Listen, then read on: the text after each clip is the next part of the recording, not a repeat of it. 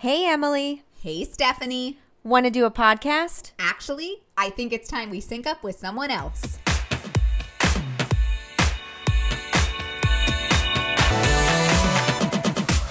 Hi, I'm Nicole Child and welcome to Sync Ups with Cycle Chats, a space for women to be educated, empowered and inspired. On this episode, we'll be debunking 5 common procrastination myths that will help you to understand what is actually causing you to procrastinate and start the process of getting you back in control of your mind so that you can start taking action. So procrastination is a problem that lots of people deal with, and it's an issue that comes up regularly with the clients that I work with in my hypnotherapy practice. So it's said that it affects around 85% of us, and 80% of salaried workers and 76% of entrepreneurs procrastinate at least 1 to 4 hours per day, and 20 to 25% of adults are considered chronic procrastinators. So procrastination can be described as the art of doing nothing until it's too late to do anything, and it can show up in a number of different ways. So for example, it could be that you've got a deadline to meet, but you decide that you're going to clear out your wardrobe or that cupboard under the stairs instead. Or you've got a task to do, but you're finding it difficult to concentrate, and before you know it, you've picked up your phone and you've lost 2 hours scrolling through TikTok.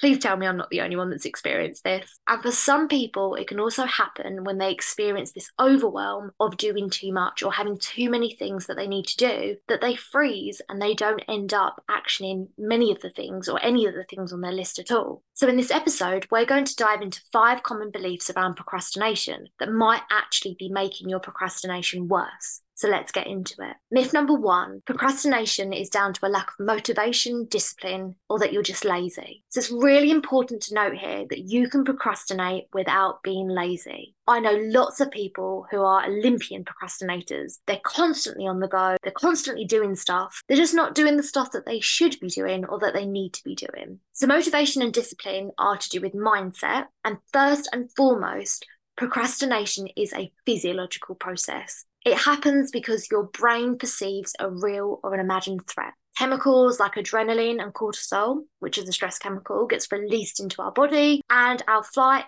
flight, or freeze reaction takes place. So in the work that I do, we talk about 2 parts of the brain. We've got the intellectual, rational part of the brain, which is the part of the brain that's listening to me at the moment, the part of the brain that knows that you need to be getting whatever it is done before the deadline. And then on the other side of things, we have the primitive survival brain, which isn't rational, and it's all about keeping you safe and alive. So when we're working in our rational part of our brain, we make good assessments of situations. We plan out when things need to be done, we prep, and we action them. However, when we're in survival mode, our brain doesn't care that we've got a deadline to meet. It's panicking, it's stressed out, and it may well avoid doing what needs to be done. And remember here, it's not rational, so it may well go and clean the kitchen instead. Now, often people will say to me, well, to deal with procrastination, you just need to get on with it. It's a bit more complicated than this because there are innate energies at play. Things like our stress and our anxiety levels, our energy levels, sleep, subconscious thoughts, and all of this juicy stuff that we'll be getting into in the upcoming episodes. It's not a case of just going to do it, because if that was the case, you would have done it by now. Myth number 2, procrastination is a time management problem. So procrastination can affect our time management, leading us to that last minute rush and decreased productivity, but everyone procrastinates. People who have all the time in the world procrastinate. And that's because the underlying cause for procrastination isn't your ability to manage time. Sure, having more time can certainly help, but I've worked with many people who have plenty of time on their hands, and they're not necessarily working through their to-do list. Speaking from experience here as well, I know that when I was at university, where I had big chunks of free time, I wasn't exactly the most proactive and productive person, and I still happened to leave assessments that had been set for months to the last few days, sometimes even the last few hours. So if it's not about time management, what is it about? It's about emotional management. It's a self-regulation issue, a way of coping with challenging emotions and negative moods induced by certain tasks. This could be boredom, anxiety, insecurity, frustration, resentment, self-doubt, and so on. For example, if we feel that we're not going to perform well on a task, then we're more likely to postpone it to avoid facing that fear. Now, when we're working in our survival brain, which isn't able to rationalise that we're actually better off getting it done and out of the way, we're avoiding it. We don't want to do it. And that's because our survival brain sees it as though it's a life or death situation. And it begins to prioritize that short-term survival mode or that short-term mood over our long-term goal achievement.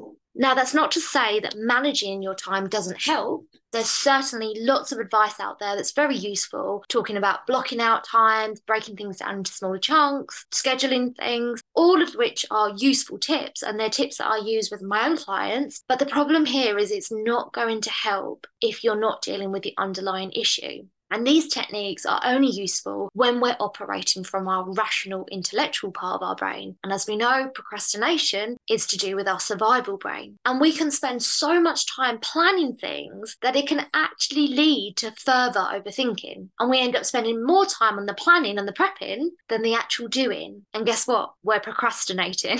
So myth number 3 is procrastination is a good thing. Leaving things to the last minute motivates me. If you are somebody who says this is an excuse that comes from your ego.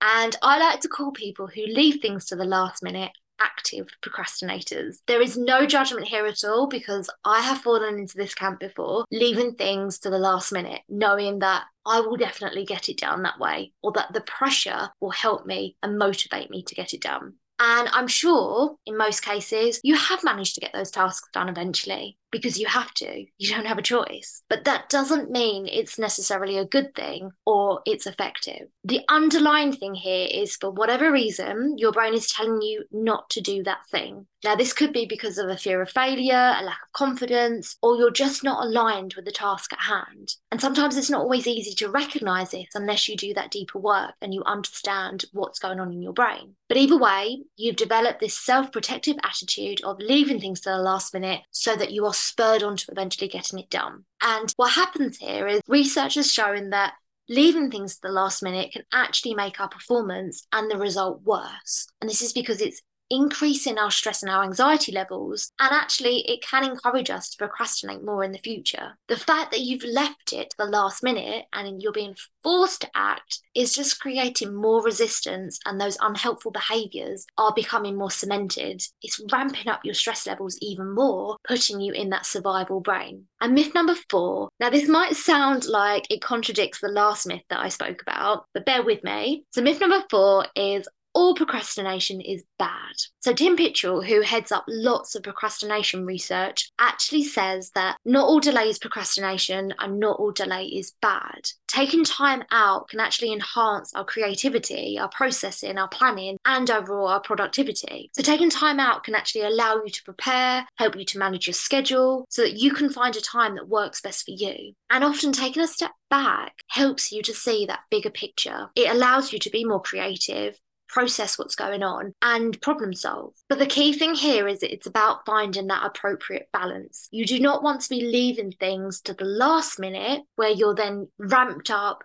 in your survival brain. You want to be leaving enough time that you allow yourself that time to be able to problem solve, figure out how you're going to do things, and then action it. And you'll find that actually successful people block out time. They actually block out procrastination time. So it allows them that time to be able to see all sorts of different angles to solve a problem, get lots of ideas down on bits of paper, process what's going on, and also leaves time as well to edit what they're doing. And this is where it's important for you to understand what the factors are that come into play when it comes to your own procrastination. When you understand how your brain works, why on a soul level you're procrastinating, you're able to put in the appropriate tools and strategies that will help you to be able to take that action that you need to. And finally, number 5, I'm a procrastinator and it won't change. I hear this a lot, especially before I work with my clients. And it's a response that quite often is, again, your ego trying to keep you safe. It's your survival brain that's saying, yeah, this is just the way that I am. And what I will say in response to this is, you won't change with that kind of attitude. I'm only joking. On a serious note, you can change, but only if you are open to it.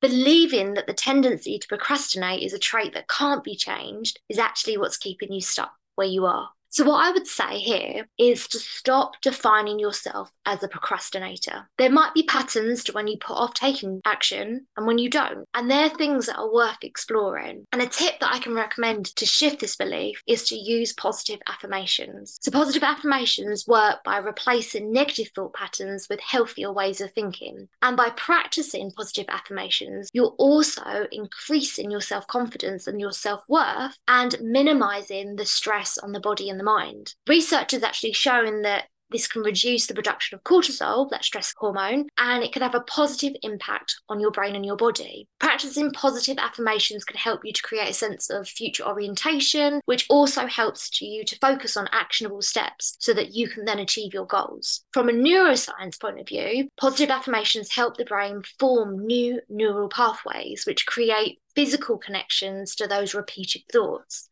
Essentially, what's happening here is that it's strengthening these pathways, making it easier for your mind to return to those positive statements and thinking patterns rather than falling back into that negative thinking. And eventually, this can lead to positive mental and physical outcomes associated with those thoughts, such as enhancing our self-esteem and our confidence so that we feel that we can action what needs to be done. So some examples of positive affirmations you might want to use are things like, I allow myself to focus on one small step at a time, or I love taking action to achieve my goals. Another one you can use as well is, I will concentrate on my number one priority today. The most important thing when you're using a positive affirmation is to pick one that one is positive, but also that you find empowering. I like to repeat mine first thing in the morning when I'm sort of in that daisy half asleep mode. And this is because that veil between our subconscious and our conscious mind is thin here. So we're actually more likely to take on board those positive suggestions. You can also repeat them in the mirror, combine them with a power pose, or repeat them throughout the day as well. So there you have it, what procrastination is